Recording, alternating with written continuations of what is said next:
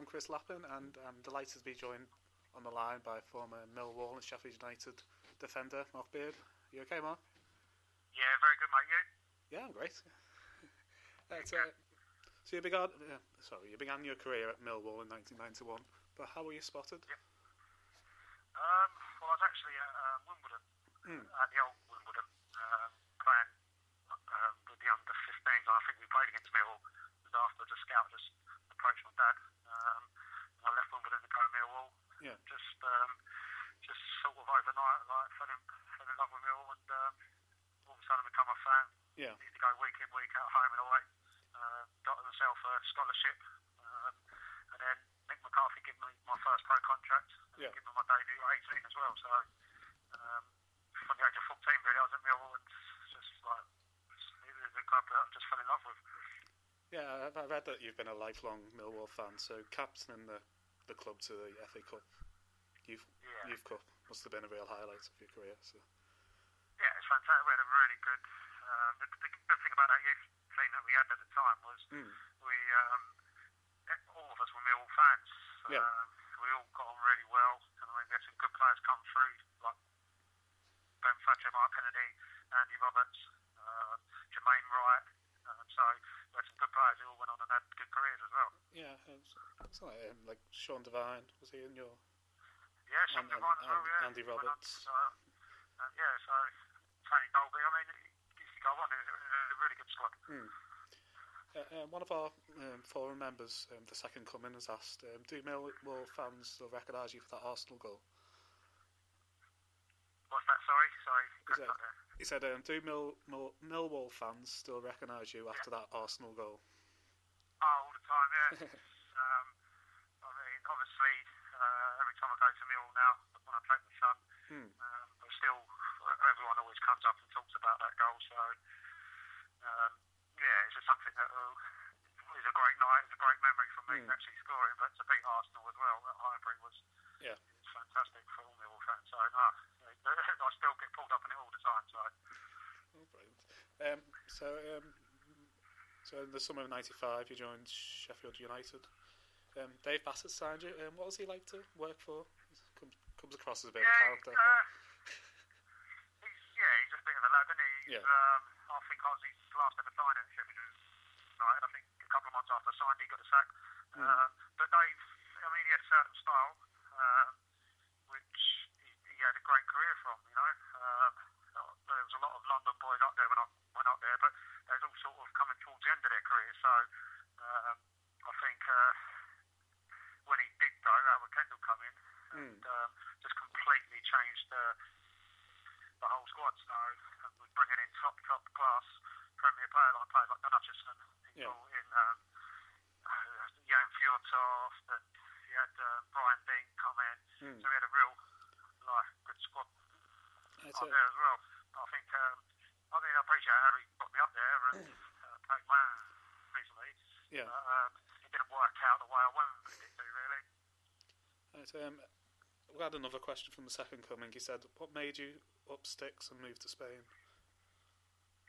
Well, actually, I was out of contract at Southend. I was just out there on holiday, actually. So I took my boy to a coaching school and just got talking to one of the parents, and he introduced me to the chairman of the club, and they was looking for someone to set up an academy and play for their first team as well.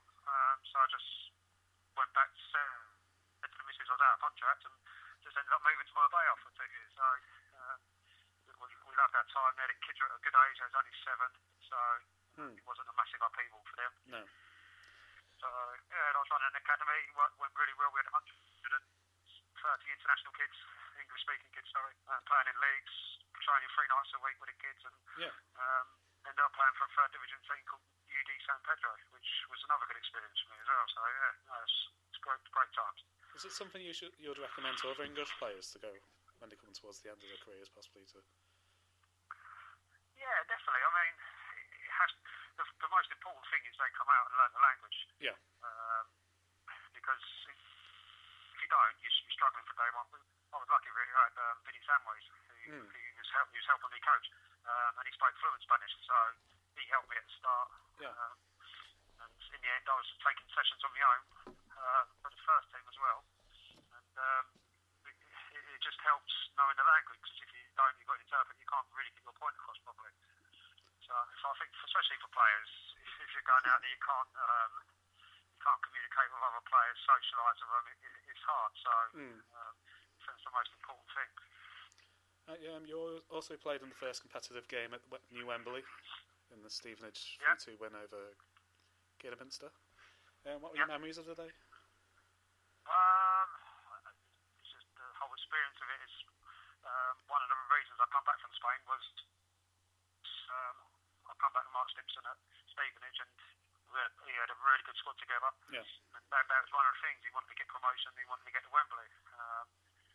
But for us to actually do it and to win the first trophy at the new Wembley, it was just an unforgettable experience. I mean, I think there's something close to 67,000 people there. And it was everyone's dream to play at Wembley. It was probably my last ever chance as well. Yeah. At the age of 33, as I was getting towards the end of my career, and you don't get many chances to play at Wembley. So to play in the first ever cup final, a new one, in front of that many people and live on Sky as well, it's just it's a great experience. And to be 2-0 down at half time as well, I think everybody wrote us off, but we had a good spirit there. We knew we would play right to the last minute, and Stevie Morrison popped up in the 89th minute and scored the winner. So it's just another special day. But that was a hell of a squad we had there. A lot of players went and played a lot higher. So it was a good day. So you've had a brief go at management. Is it something you're looking to get back into in the future? Yeah, definitely. Yeah, I had the opportunity to manage Tooting and Mitcham. I went good 18 months, and I wouldn't swap the experience for the world. I mean, learned a lot. Not so much of, on the bringing players in and that. It's about dealing with chairmen, dealing with agents and things like that, even at that level. And again, you've got to learn from your mistakes you make, which I feel I have. When I left there, I went to Crawley Town as under-18 manager, and had a good 2 years, taking all my badges, learning different things. In the youth team, it's not so much about results, whereas it's about producing players. So in the 2 years I had at Crawley, we produced 6 players into pros. So it was fairly successful. With a tight budget, and but you can try things at youth academy level, different formation, different styles of play, and hopefully helps me mould me into manager, which I'd love to get into the next 2-3 years. So are you still at Crawley? No, not a minute, because they shut down the youth team in the summer, so when they shut it down, I just moved all the boys that I had, were coming in to my own academy, which I'm running at the minute, and we just go around playing local sides. And the idea of it is to get the players back into professional level. I've got kids from Brighton who were released at under 16, Wimbledon, Aldershot. Obviously the kids I would have taken at Crawley.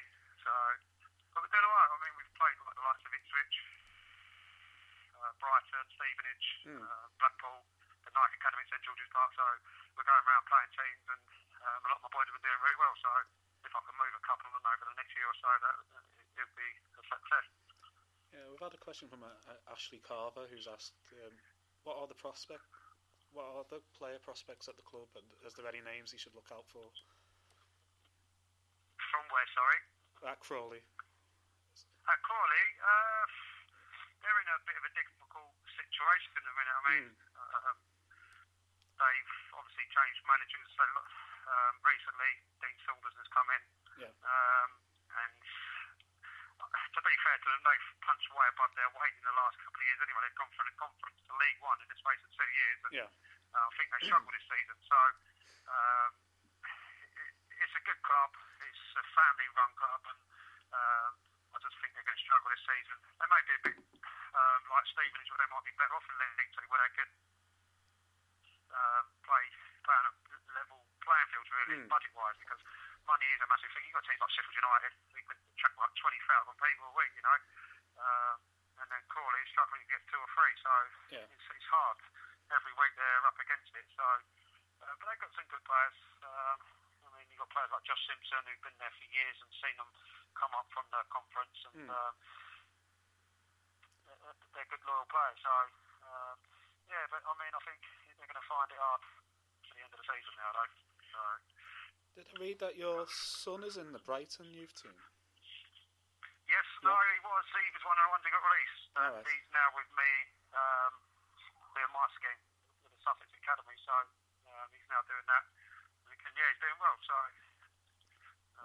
he's at an age where he's had a knockback already, so like so many of them do. And part of what I'm trying to do with my boys is to show them that you can still make it pro, even when you have knockbacks at 16. A lot of guys don't take a chance on them, so I'm going to try and give them 2 years of the best training.